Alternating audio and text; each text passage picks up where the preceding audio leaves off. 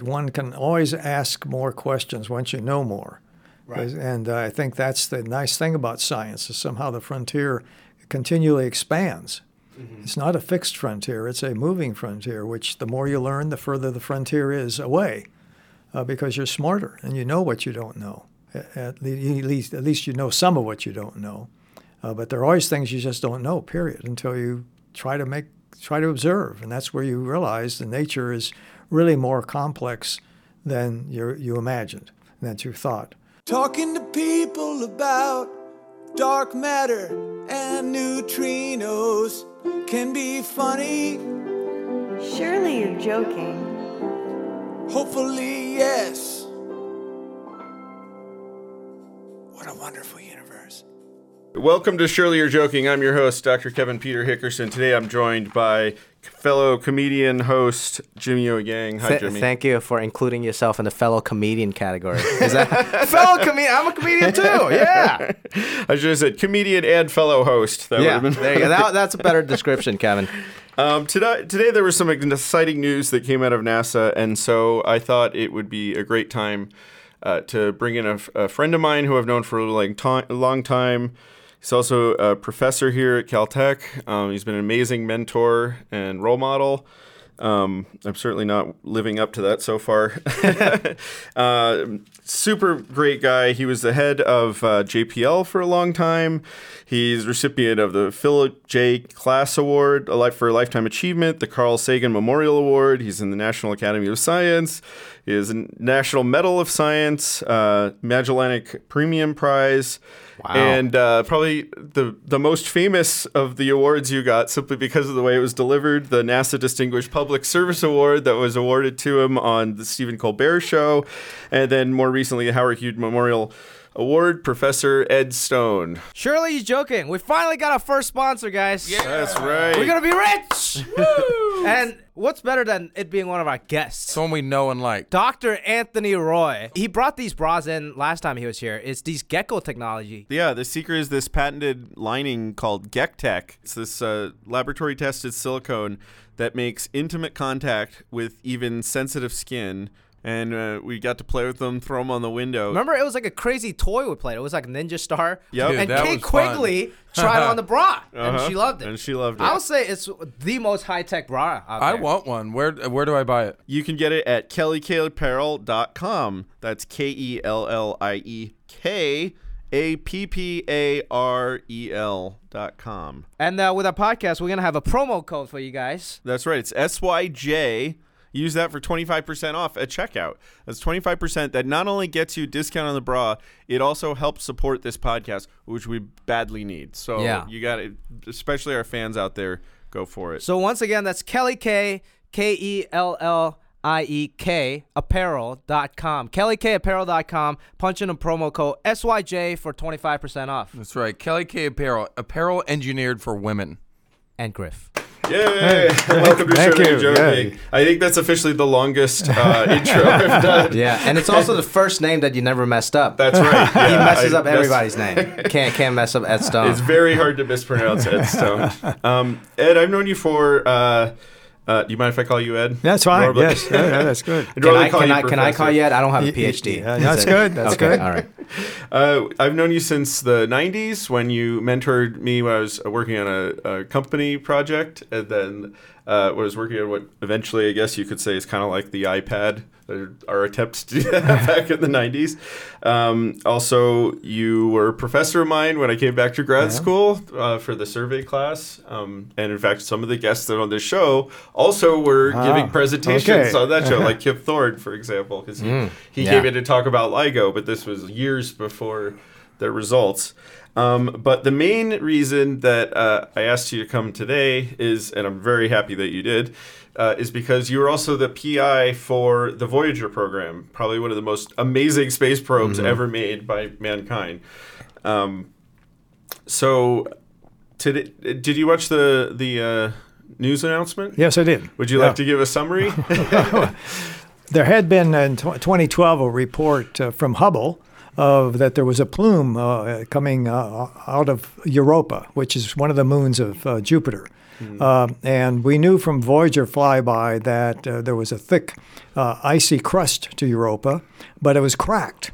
Because of the tidal flexing as it orbited Jupiter, trying to keep its one face always facing Jupiter. It couldn't quite do that, and the net result was flexing of the crust, which melts the ice, and so we believed there was a liquid water ocean beneath that. Even back when it passed by. That's right. Which that was like 40 years ago. That was right? 1979. Oh, so yeah, okay. Yeah, 37. Right. Yeah, 37 years ago now, or whatever that is. Then the Galileo mission returned in the 2000s and measured the magnetic field of Europa and found out that the field actually varied, reversed polarity as it orbited Jupiter, which meant it was not a field of Europa itself, but one which was induced by its motion in orbit around Jupiter, and had to be a conducting fluid beneath its icy crust, liquid water ocean. Mm-hmm. And with salt in it. With right? salt yeah. in it. And just so, like ours. Yeah, just like ours. And here on Earth, wherever you find liquid water, whether it's at the bottom of the ocean or in the ice pack or in rock miles down, it doesn't matter. Wherever there's liquid water, there's microbial life. And so there's clear that this has got to be a place that we take seriously as a possibility that microbial life at least might have evolved and could still be quite thriving in that ocean. It takes energy, which we know is there. It takes water, which we know is there. And it takes various organic materials, which are constantly raining down on the surface and presumably being incorporated in what's beneath. Now, when I look at pictures of Europa, I see the cracks that you're talking about. I guess those were taken by Galileo. But there's also all this like orange material on top of the ice. Is that the organic material, or is that some other kind of dust? That would be, I think the interpretation is that the cracks themselves are places where the surface is cracked and some fluid from below can come out and there's a coloration. Now, if you look at it by eye, it would all look white. But there are subtle color differences which you can enhance to see. So the images you see, in order to see them, really have been enhanced. Okay. These are just stuff which is, presumably in the water. But it basically looks like Hoth, the space world in Star Wars. Yeah, from the yeah, surface. yeah. Somebody Yeah. Spill some tang on the monitor. Yeah. That's what happened. So this is awesome. Is this like a confirmation there's water now in Europa? Well, we knew there was water ice. We knew that from Earth observations because you can tell that water ice has a characteristic signature. So we knew there was water ice. What we did not know until Voyager was the possibility that beneath the water ice was liquid water. So this is basically giant icebergs on top of yes. it. Yes, and we see ice rafts. So it's what Galileo saw was regions called chaos regions where the cracked areas have been broken up into ice packs and then refrozen. And so there certainly suggested there was liquid water. And then the magnetic field reversing, because it was induced, told us there had to be fluid under there, which is electrically conducting. So now the next step is it to see if there's life there? And how do we go about doing that? Well, the next step is to better understand where these spots are, and there is a mission called the Europa Flyby mission, which is just now beginning to be studied. And it would go into orbit around Jupiter, but in such an orbit that it would dive in to pass very close to Europa and then back out where it's safer, then back in, because there's very, very high radiation where Europa is. You would not want a spacecraft would have a challenge living there very long. Which in fact probably means anything that does make it to the surface is probably killed, I would think. Yes, this would be a sterile surface, but you don't have to go down very far, a meter or so, and this radiation is absorbed. Right, just like with the nuclear physics experiments that I work on, we put a lot of them were underground for that very reason. Yeah. You don't have to go very far if you... few 1,000 meters to block out basically anything coming from anywhere. In fact, the really intense radiation in Jupiter was just near the surface. It's absorbed very quickly. But what that means is that that you do need to get beneath the surface eventually, or if it's coming out in a geyser, it's coming from below the surface, right? And so the question is, the stuff coming out of in these plumes, what is it? And there's some evidence from the earliest observations of the first plume observation. There's water. There were the components of water, hydrogen and oxygen. But at Europa, at Enceladus at Saturn, another moon which has geysers erupting, Cassini has actually flown through the plumes. And so one idea would be to fly through these plumes. They're variable. They're not always there, so it's going to be a challenge. They've looked, I think this latest set of observations, there were 10 observations that they made. 3 of them had plumes. The other 7 did not. And so the odds are not in favor of getting them just on one pass. One pass is not enough. You have to be in orbit so you can go back in and keep going back in. So is there a chance that we'll see an orbital mission? Oh, the Europa flyby mission it's orbiting Jupiter. Oh, yes, okay. yes. It will go into orbit around Jupiter, and that's why I say it'll dive in to Europa and then zoom back out, way out, and then zoom back in. And looping. So like Cassini, it will sample the moons. That's right. Many times. That's and right. Bruce Willis is in that ship? Yeah, right. That's right. This is very exciting stuff. Well, this is awesome because at first when I thought, I'm not very science guy. I play the everyman that's here, as if you can't tell already. So at first I thought it will be, we find water. It's very exciting. We can maybe eventually colonize it or something. But really the exciting part is the possibility of finding life because of the water. That's right. So something they said on the press announcement over and over is they kept pointing out that the conventional view of looking for life was to drill. And we talked about that on the show with Adam Stelzner. And mainly because it's probably a nuclear physics problem more than anything else. But it's not easy. I mean, it's not easy to build a drill that can go down miles, but then doesn't also contaminate the water and also can somehow get a signal back. That was a really hard problem. And so they mentioned over and over in this press conference that these plumes do change the game in terms of, maybe a lander can just land in one of those areas and look on the surface, and if you see dead fish, then that's right. So is it would they collect a sample, or how does that work in order to detect what's there? Well, if they can have a lander, then that lander can have some instruments which can analyze the material which is there to see if there's any organic material, and which would have been produced by life. The life itself you probably cannot initially find. What you have to look for is the evidence that there was life at one time. Although we've been talking on the show a lot about tardigrades or water bears, which also made it into the news yet again. I'll get to that in a minute. But those things are really, really hardy. So, I would actually, at this point, I'd be surprised if it doesn't have them there, just because they are so good at surviving these radiation zones. And they basically they're like the sea monkeys of outer space, where they, if they have the strength that you could drop them on Europa, some sort of transfer from a debris from a comet or something that knocked off of Earth. Panspermia. Yeah, panspermia. See, I learned something from this podcast. It lands on Europa, and then one of these cracks allows it to go in, and they basically just come back to life and start having baby water bears again. Is there a way to see if something was panspermiated, or is it just originally from that planet? Once we find, if we do find life there. Well, I think ultimately to do DNA, which is what you would like to do, you need to bring a sample back. I think the prospect of doing DNA on the surface of Europa is remote. You got to take that water bear back and bring him on Maury. Although my wife works on little mini DNA testers, and last time I did a visit at JPL, they had all these posters about development for Mars missions or future missions for doing just that, doing really detailed chemical analysis and even maybe DNA sequencing.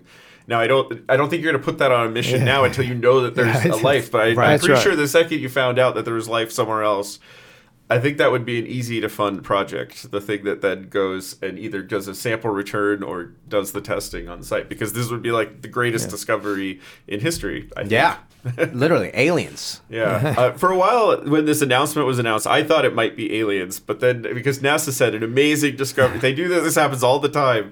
They really hype a thing, and then later they tweeted out this is still a surprising discovery, but spoiler alert, not aliens. And then immediately everyone got less interested. I guess they get too bad if you make it sound like it's alien. Like the British press thought that it was alien, so they thought it might be.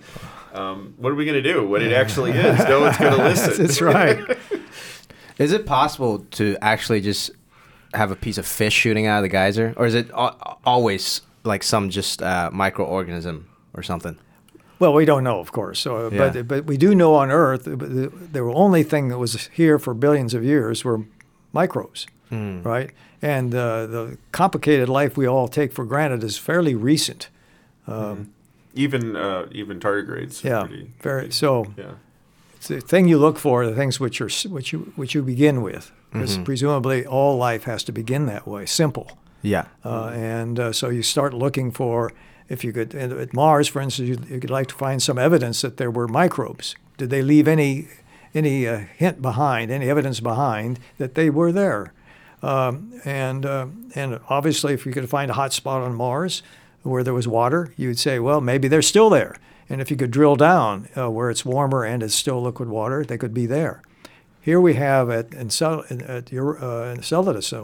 the opportunity to sample now stuff coming out from this deep ocean. And, there's no reason to believe that microbes could not have evolved there.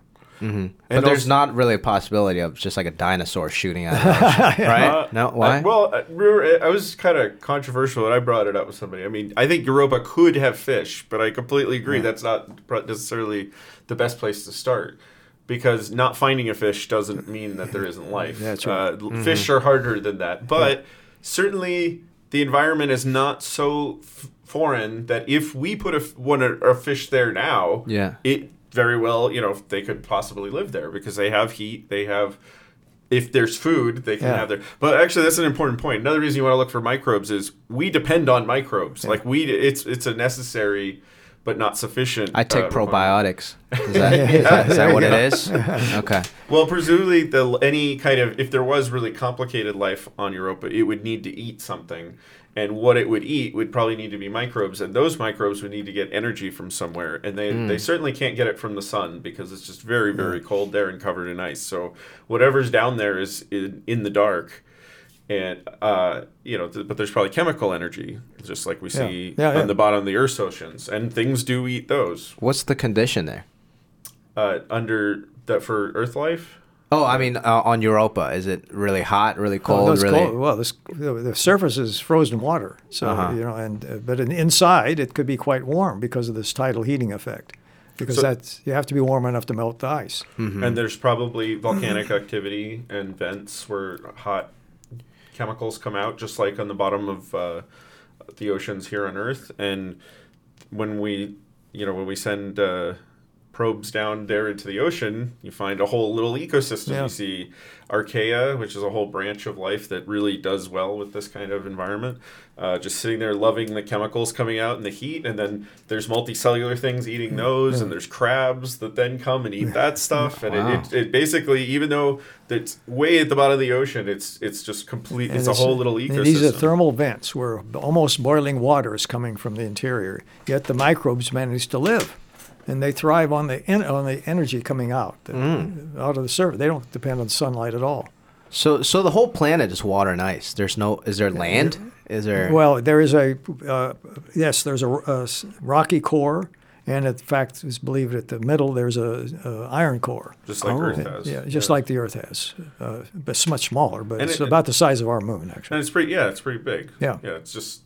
In fact, it's so big. It's like one of the top 5 moons ever discovered. Because Galileo discovered it 400 years ago, and in fact, if any of our listeners have binoculars, you can go out and see it. It's actually I really like looking at the Galilean moons because it's a very beautiful sight because we see the whole system edge on.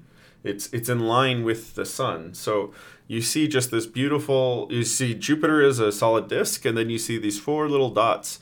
And what's great about it is you can. and must have been how Galileo felt about it, is you can tell that they're not going around the Earth just by looking at them. You can see them moving like this around Jupiter. Like even in the course of one night, you Yeah. can see them move a little bit. Wow. And if you're patient enough, you go back day after day, you can track Yeah. them, and you can see they're clearly going around this thing because they just go back and forth.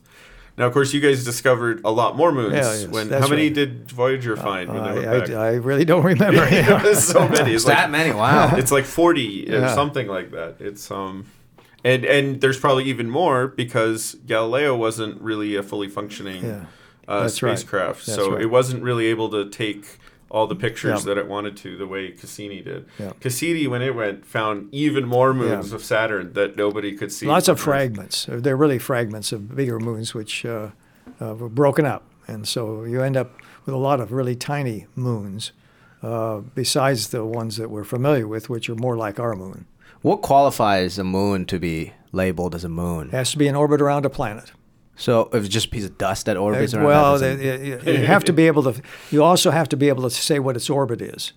So you have, Okay. all right, and so you have to. It has to be a discrete enough object that you can track it and predict exactly where to look for it as a function of time. But it's funny that ambiguity does come up around Saturn, right? Because there's the rings, which are clearly this Yeah. continuous thing, but even in the rings, there's these moons. There are some moons which we know, but the ring particles themselves, of course, are countless, and you can say what the orbits must be, but you cannot pick a ring particle out because it's too small. There's I probably see. some, like, if there's some inhabitant in one of these things that's just like trying to fight for moon status. But it's just like, you're just like, can you imagine being just a big chunk of ice, Right. but you're maybe the biggest around? Right. It's like the whole Pluto discussion, Right, kind of, right, right? right, It's like, right. no, I'm a moon, man. Don't discriminate just because I'm small. So the other news that came out earlier this week about tardigrades. By the way, I got a lot of feedback about water bears. People liked us Oh talking yeah, about me that. too. Yeah. A couple people came up to me. He's like, "Dude, really like the water bear episode." Yeah. So I'm going to go back to that. And so, the bro scientist bit, they really like that. awesome. Yeah. So Nature, there's an article in Nature that goes on with this mystery of water bears and why they're so resilient. And these biologists think they've discovered there's basically a protein they have that makes them able to have their DNA ripped apart and reassembled. And Whoa. I should have written down the name of that protein. But what's even more amazing is they injected this the DNA from water bears into human cells, and human cells are able to make this protein and regenerate in the like same way. Wolverine. Yeah. That's So, insane. and obviously the medical applications of this is why they're doing this research. But that's that's a huge leap for the possibility of this being a cure for radiation sickness, Wow. for cancer, maybe long-term space travel. Because as we talked about with Adam, one of the problems with landing on Mars or traveling to Mars, and even let's say an even more impossible journey right now, going with a human to a place like Europa, is just the radiation dose is too high. We can probably get to Mars fast enough where it's not a problem with today's technology, but at some point you can't really be an astronaut forever, and you certainly can't go to a place like Europa where you're bombarded nonstop. So that's right. So maybe this is the cure: is we just have either genetically modified people, or we have like new drugs that allow it to deliver this kind of protein to repair things. How promising or how speculative is this? Like, Well, is it possible to shoot some water bear inside of me right now? Well, okay, or no? so in terms of putting it into human cells and those human cells getting some of these properties, that's not speculative because they actually did it. Mm-hmm. The speculative part is all the stuff I just said about it Right. helping mankind and everything like that. But I mean, that's the whole point of doing the research, is to find out how far can we take that. Maybe there's a dead end. Maybe it's also toxic, or it's just not deliverable. Certainly, since you're not genetically engineered to have this, unless it was delivered to you in some way, you don't have it at the moment, so it wouldn't help you. Mm-hmm. But at the same time, we've gotten really good at making viruses that can inject DNA into people to produce certain. So you need like a certain vehicle genes. to deliver that DNA into me. Yeah, Or and I you think can't we're- just like put a needle in my arm and it Well, doesn't maybe happen. someday. Not right now. Plus, that would take a lot of FDA approval. I'm willing to volunteer myself. Yeah, I mean, the as reason the they can- first water human bear. I mean, the reason you could do this research is because you're doing it to human cells that are just sitting in a test tube or a petri dish, and it's a lot more ethical to do that. like there. what is that human cell? Like a piece of hair, like a piece of skin? Or what do you mean? Fortunately, I don't know enough. It's probably human stem cells or something like that. Just human. There's probably, the way these things usually work is there's like this one stock of cells that everyone uses for the research, and they all get clones of that one stock or something. But I don't know. So That just wasn't one in- dude cell? I'm Like not being- enough of a biologist to answer that kind of. I just read the part that it's human cells, but that could mean anything. That's very cool. That's like the ultimate stem cell, and they can help, like you said, space travel and possibilities. Yeah, and it also reaffirms my conspiracy theory that water bears might be sent here to to get us to turn us into space aliens. What do you think about that? Well, I think it's really great that one's looking at these other options for which could have some long-term health benefits, clearly, but you do have to worry about side effects. Yeah. So you're also one of the things I also said in the press conference was talking about a possible replacement for Hubble, and I know that you're actually actively involved in that. Can you tell us a little bit about that? Well, the replacement telescope is the James Webb telescope. It'll be an infrared telescope with a mirror, with a segmented mirror, like the Keck telescopes here on Earth. I don't really have anything directly to do with James Webb, but it will be operating in the infrared rather than the visible, so that it will be looking at things which are so far away, they're moving so fast that the spectra are redshifted into the infrared range from the visible range, even from the ultraviolet range. So it's really looking at some of the first stars and the first galaxies. But on the press conference, though, they said that these observations made in Hubble were all in the far infrared, far ultraviolet. Yeah. Will James Webb be able to make similar kind of measurements? I don't think so. I think it does not have instruments on it to do that. I think it's really an infrared telescope, but I really don't know. Okay. Another fun thing that they said that really amazed me is that they actually did photon counting here. They were talking about one of the journalists asked, "Why did this take so long to get the data out?" And one of the scientists said, "Well, because it's not like we snapped a picture. They literally count these photons of light hitting the telescope, because the region of light they're looking for is so far out of the range that it's sensitive to that they just little bits of it come by." So a lot of these telescope now, it's not like the Hubble 3D movie I saw in IMAX. It's more like just information instead of a picture that we collect, right? For these plumes, it was. Okay, Yeah. okay, yeah. For the plume. yeah. Because as they kept pointing out, the reason this is, this is not something that Hubble was specifically designed to do. This is a lot of creative reuse of what it's able to do already. So it's such a small amount of light that's coming, because the light they were looking at comes from the sun, goes to Jupiter, bounces off of Jupiter, then passes through the plume, and then they look for signs that it's absorbing some of the light from Jupiter. So it's like a really long, convoluted path it takes. And then on top of that, it's not really absorbing very much. So it's a really faint, bit of information they're looking for. Yeah. And at the end of the day, they're sitting there, and then on top of that, it's all in this very far region of ultraviolet where there isn't a lot of light. Most of the light coming from the sun is visible. And with a little bit more, about 20% of it going to the infrared, but there really isn't very much in the ultraviolet. And so, having it go all the way to Jupiter, bounce off, I'm sure a lot of it is absorbed by Jupiter, so it doesn't, not a lot comes from there. And then on top of that, you're just looking for the shadow. So, Yeah. Can we talk about the Voyager? That's it's 40 years now. Is that right? It'll be 2017 will be its 40th anniversary. Did you guys plan on it lasting that long or working for this long? You couldn't really plan on it. When Voyager was launched, the space age was only 20 years old, so there was no basis for predicting or planning for a 40-year mission. All we did was plan for a 4-year mission to Saturn, Jupiter and Saturn, with the possibility of step-by-step going further. Yeah. And so we flew by Saturn in 1980, and decided that we should head to Uranus, which took us to 1986. And then having succeeded there, we continued on to Neptune, which was 1989, 12 years after launch. And ever since then, though, we've been on what's called the interstellar mission, trying to get outside of the bubble the sun creates around itself, bubble of plasma that is the atmosphere of the sun expanding a million miles per hour outward, creating this huge bubble. And we finally left the bubble and entered interstellar space, the space between the stars, in August of 2012. Wow. That's how long it took. Voyager 1 is now outside where nothing has been before, and Voyager 2 is following along behind, maybe another year or so before it gets there. That's incredible. I mean, it's nothing has broken down in this machine in 40 years. Oh, things have broken, but fortunately nothing catastrophic has broken. And we have redundant systems in many cases.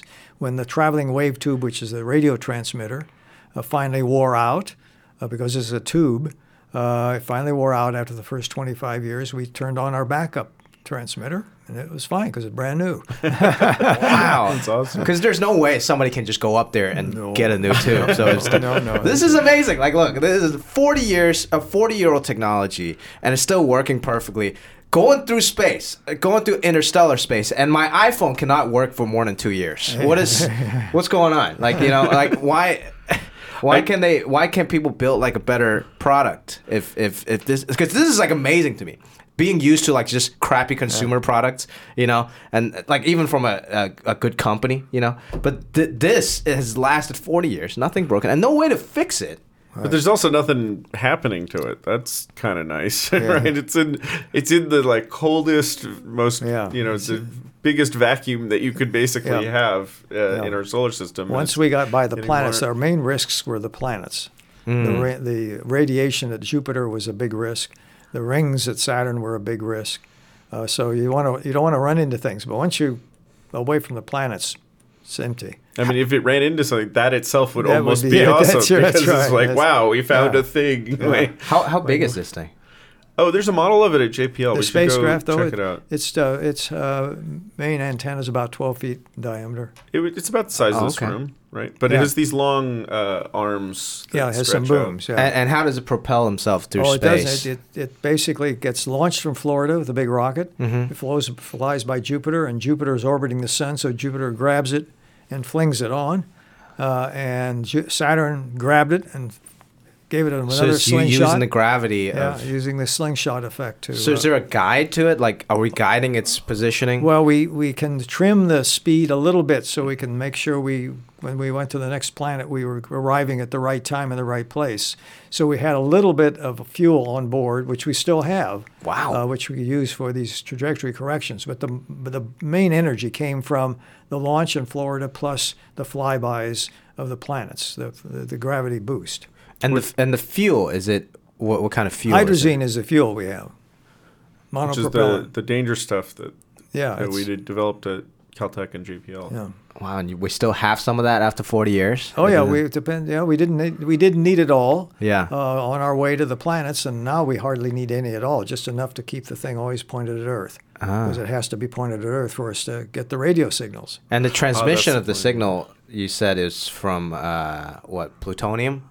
Oh, that's the power. The power. The electrical power is generated from the thermal heat of natural radioactive decay of plutonium-238, which decays with an 88-year half-life. So every 88 years, we have half as much heat. You put a lot of thermocouples on this hot object and generate electricity. And so it's a very simple, no moving part power supply, which, of course, you're using the power. That means the energy is going down, and eventually, maybe 10 years from now, we'll have to finally turn the last instrument off. The transmitter, basically? Yeah, well, we'll be turning, and if you turn the transmitter off, you might as well stop because you don't have any data, right? So the last thing you'll turn off is one of the last instruments. And then at that point, there'll only be engineering on the spacecraft until there's not enough power to keep the spacecraft running. So how long does this power last? Well, we think we have enough to keep us going for another 10 years. Another 10 years? Yeah. Wow, so 50 years of power off. Yeah. How big of a plutonium thing? How big? I don't remember how much. The size is about Probably about 30 pounds, I think. Yeah, I don't or maybe remember. less. Are we using that for power for other stuff? Well, it's Can we have powering a plutonium Curiosity. car or something? Well, no. It's no. a huge problem, actually. So we've talked about this before, but the plutonium on Curiosity used quite a bit. It's running itself the that rover way. has exactly the same power supply. But Russia had a really big stockpile, but they decided that they were going to give us, and by big stockpile I mean like on the order of tens of kilograms, not not hundreds or That's thousands of kilograms. It's very hard to make stuff. It's not to be confused with the plutonium that's in nuclear warheads. It's a different isotope. That's plutonium-239. This is plutonium-238. But it is made. You make it in the process of making warheads. Well, not a lot of people are doing that nowadays. So they're more, people are more about trying to reduce the number that they have, mainly the two superpowers. So as you're making a warhead, just on the sides leaks out some battery power. I know I sound like an idiot, but I mean that's for the common because that kind of it leaks out, but in a really expensive, complicated way. Okay. But Separates would be a better term. Yeah, I see. It's like separating cream out of milk. You separate the heavier isotope out of the lighter isotope. Right, and you actually take it out of warheads on purpose. It's actually a contaminant because the fact that it gives off heat ruins the nuclear bomb part, and so that's why it's even taken out at all. You just leave it in if it were passive, but it's actually a contaminant. But then once you have it, it's really good for these spacecraft where you go where there's But we can't use it on Earth. Like no, you could. dangerous? There's just so little, There's and it's very little all. of it. You wouldn't. I mean, the big problem, like Juno, for example, is a spacecraft that just went to Jupiter, and it basically was designed to not use it, but instead it has these solar panels which are enormous. And that's because there's so little light at Jupiter.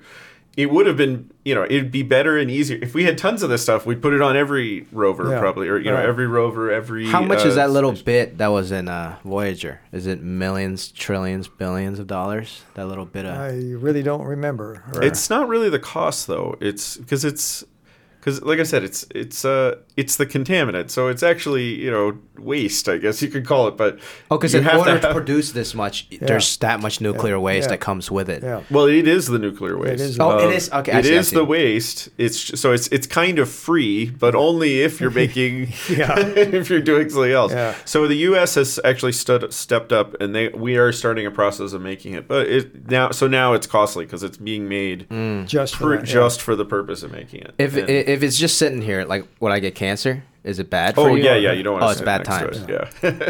It's also very hot. It's one of the few things where if you just have a pellet of it and you leave it on the table, it's glowing red hot. Oh, so it's like one of those like you see on The Simpsons or yes, like the movies and stuff. It's actually like glowing green. Is it green? It doesn't glow green. Not red. green. It glows red. Yeah. What glows green? Why is all the plutonium in movies glow green? So the reason is it's a green because it's scary, but in reality, what you associate with it is glowing blue. So that is true of radioactive material. So if you go to a power plant, you see if you go and stand over the core is giving off this stuff called shrink-off radiation. And shrink-off radiation is all the hot particles that are flying out. The particles themselves are invisible, but as they fly through water, they give off kind of the equivalent of a sonic boom. And the sonic boom is this very blue light.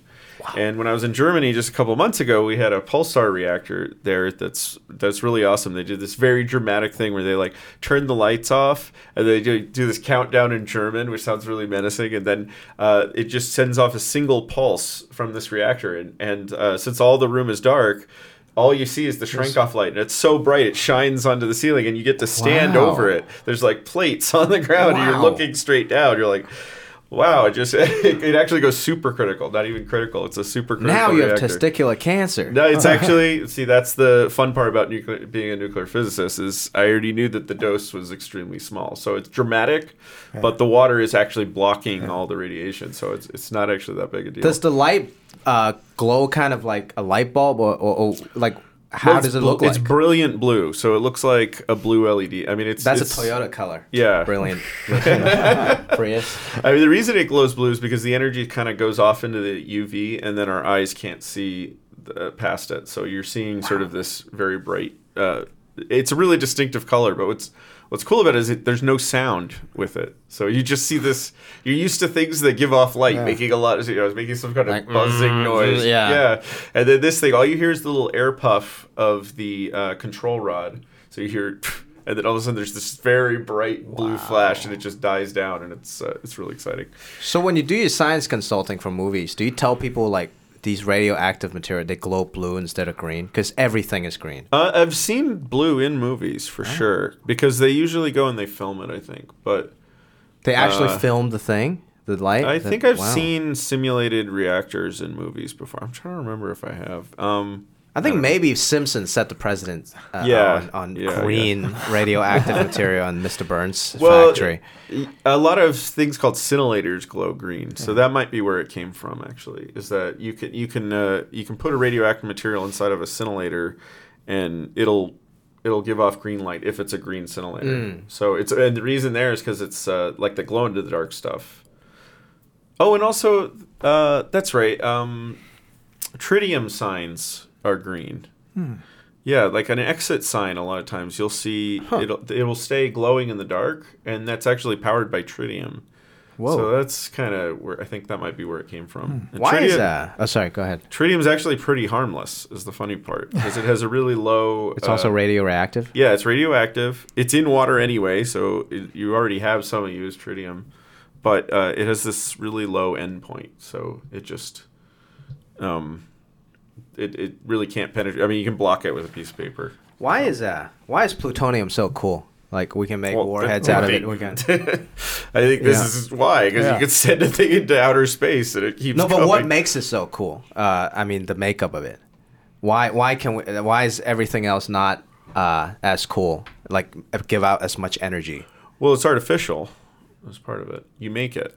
But it has to do with the number of protons and neutrons in the nucleus. And that's very complicated physics. But if you make a nucleus too heavy, it decays. Yeah, uranium is really pretty much like the last isotope on the chain that can sit around for billions of years, and plutonium is made from uranium. So if you can make it heavier, but then it doesn't last very long because it's unstable. It's just barely hanging together, and then boom. And that is what's happening in plutonium-238. Yeah. It's falling apart, basically. These particles called alpha particles just sort of they just fall out. It's kind of like evaporating. It's just thinking of stuff evaporating out of the nucleus of the atom. So it's like the perfect boiling point to some degree where it doesn't evaporate super fast, but it's super powerful. Yeah. Now, there was lots of it in whatever star collapsed and made the Earth, but it only lasted 88 years. Yeah. So it's all gone now. Yeah. It's turned into other things. I see. Right. But so it is made in nature, but it's all gone now. Yeah. So, but we can make more because now we know how. It also gave way to a lot of great 80s movies. Yeah. When you had to try to get the plutonium from the Russians or something. It was great. Good times. Which we tried to do. We gave up. We're making our own. So, But this is the reason this is a big deal is for Europa is sometime, at some point people were talking about maybe like using plutonium-238 to drill through. Yeah. But I don't know if we have enough, and I mean, that probably leads to a lot of other problems, I imagine, right? Have you ever worked on proposals for anything like this? No, I haven't. But there is the study going on now to design this Europa flyby mission, and maybe with a little lander. So that would be awesome. And so now I guess today we might have a candidate location. To land. At least that's what it sounded like they wanted. Yeah, that's right. How long does that take us to get to Europa with a new guy? Well, it really depends on how big it is, how much it weighs, whether we have to fly around several times in the inner planets to have them give us a boost. Swing it, right. Yeah, so it's years. Oh, okay. Okay. Galileo, I think, was launched in 1989 and got to Jupiter in 1993 or 95, something like that. So gravitational energy is like mostly what these guys are using because you can't just use jet propulsion throughout space. Well, you can't. You burn the rocket out in a couple of minutes. That's it. You burned all the fuel.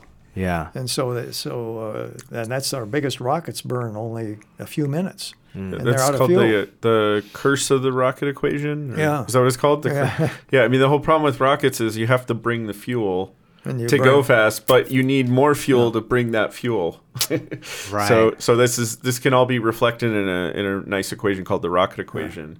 And it shows you why, if you want just a couple of people on the moon or something, why you need a thing that's Yeah. like the size of all these stages, big, a whole stage, a set of rockets on top of each other. Right. Because you can't build one rocket big enough because it's the fuel is just too heavy. So you have to have main rocket, and then it launches another smaller rocket, which launches another smaller rocket. That's interesting. I always thought my uncle was dumb for doing this.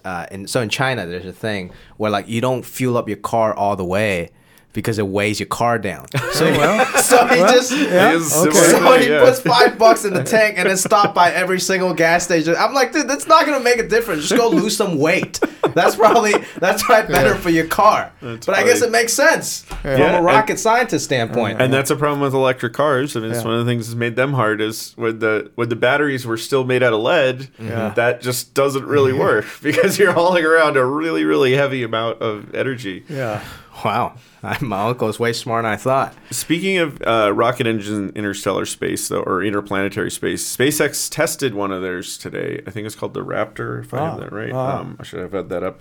And unfortunately, I didn't say enough about what makes it different. And how do you feel about commercial spaceflight? Because I feel like this is one of the things that bothers me about it is there is no details on what it is. How do you feel about it? Details on what? Like why this new rocket engine is special? All I have is what SpaceX puts out. It's like a brochure. So, well, but I think it's good to have new suppliers involved because they tend to innovate, and so I think launch is a key factor. We need to find a way to launch things at lower cost, and I think SpaceX has been trying to show that there is a way to do that if you can recover the vehicle and use it again. Mm-hmm. Well, they recovered the vehicle, but they have still to demonstrate that they can use it again. Right now, you throw away all of you throw it away. Right? Yeah. You launch and the rocket goes. Mm-hmm. Isn't Branson doing something too? An Amazon guy? I think it's like a new club that every billionaire joins. It's just like, well, I want a rocket company. I would join that club if I got $1 billion, I feel like they're all racing to Mars and they're going to have like a boxing match on Mars or something. It's just going to be all the world's billionaires.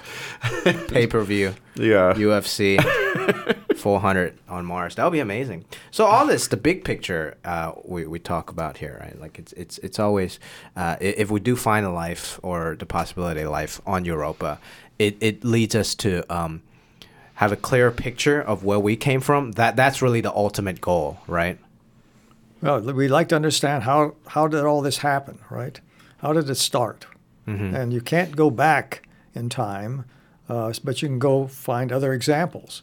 And Titan is another example where, in fact, the chemistry that's occurring on Titan, which is a moon of Saturn's, with an atmosphere like the Earth's, the chemistry that's going on there today may resemble the chemistry which occurred on Earth before life evolved. So it's clearly a place that we need to get back to examine more carefully and more detail what the chemistry is that's going on in that atmosphere, which is a nitrogen atmosphere like here on Earth, but where there's no oxygen. There's methane, of natural gas in the atmosphere that's being converted to complex hydrocarbons today. And that's what was going on in the early Earth's atmosphere before life evolved and created all the oxygen that we breathe. Wow. And they recently found sand dunes or dunes. I don't know if they're even made out of sand. No, not Titan. No, this would be probably a lot of this organic material that's made in the atmosphere rains out. Some of it's liquid. Some of it's polymers, polymerites. So it's like plastic dunes. Yeah, It's so weird. Yeah, organic. They have these like organic lakes and then these particles of organic dune. I mean, it's really amazing. It's a different world. So is it? I mean, possible to ever get to the bottom of this? In some sense, like, okay, we find life here, and then this proves another thing, and then now, okay, we get more information. Now we got to go find something else. Like, is it possible to really find out where we came from to some degree? Isn't there always a question beyond that? Beyond another? That's right. One can always ask more questions once you know more. Right. And I think that's the nice thing about science is somehow the frontier continually expands. It's not a fixed frontier. It's a moving frontier, which the more you learn, the further the frontier is away, because you're smarter and you know what you don't know. Yeah. At least you know some of what you don't know. But there are always things you just don't know, period, until you try to observe. And that's where you realize that nature is really more complex than you imagined, than you thought. Right. And that's one thing Voyager revealed, was a remarkable diversity of bodies in the solar system. Rather than having a bunch of moons, which were all the same stuff, everyone is distinctive. And yet they were all the result of the same physical processes, but the actual circumstances made rather different results. And it's by studying those you better understand how the Earth became what it is. And now there are other planetary systems where, again, they're unlike our planetary system. So that's another clue that our models of our solar system probably were really not really the full story, because we're finding all the other planetary systems quite different than this one. And how do you understand that? Why is that? What is it that's causing these differences? Is the Big Bang still the I guess the first thing we know about how this come about as far as now? That's right, the Big Bang. And So- the radiation left over from that Big Bang is called the cosmic background radiation. And that's the information we have about the first few minutes of the universe. So how do we ever find out if like what caused the Big Bang, and then what are those particles that caused the Big Bang? Is that even possible, or should I just say screw it? I'm just going to believe in Adam and Eve. Well, it might be possible, but it's I think it's a little bit past the purview of planetary science, just because you get to these really high energies with that. But we're also playing. There's a lot of catch up work to do too. So there's still Flat Earth Society. I still have a lot of trouble getting people to believe the Earth is older than 5,000 years old. I gave up on those people I don't a think long we time need to ago. set too high a bar. We need to just let's kind of as a group move along. It's a lot like my kids in daycare. If you're shuffling a bunch of kids around. You've probably seen this on campus. They'll give them a rope. And you have to sort of if you just let kids go off on their own, they just wander around. You'll lose a couple. I think society's kind of like that. We need something the equivalent of a rope, because for some reason you tell somebody, okay, grab on the rope, and the little kids grab on the rope, and then they stay together because they're we're going like a team into the future. And I think on Earth we have quite a lot of people that have let go of the rope. Is not roped. Yeah. Thank you. I want to thank you very much for coming Thank here, you so Ed much. Stone. Okay. Can I ask you one quick question before Sure. you head out? Can you just tell me what it was like when you were on Stephen Colbert's show and they brought out that award? Were you expecting that? That was a at the end? complete surprise. I had no idea. And I wasn't sure it was real initially, because I thought, well, how is it possible that Stephen Colbert is giving me a NASA medal? And then I saw John Grunsfeld, who was the associate administrator at NASA, sitting in the front row. And I said, well, this is probably real. That's awesome. It's been a real pleasure having you on here. you Thank bet. you very All right. much. Thank you. This has been Surely You're Joking. Yeah. Goodbye. Right.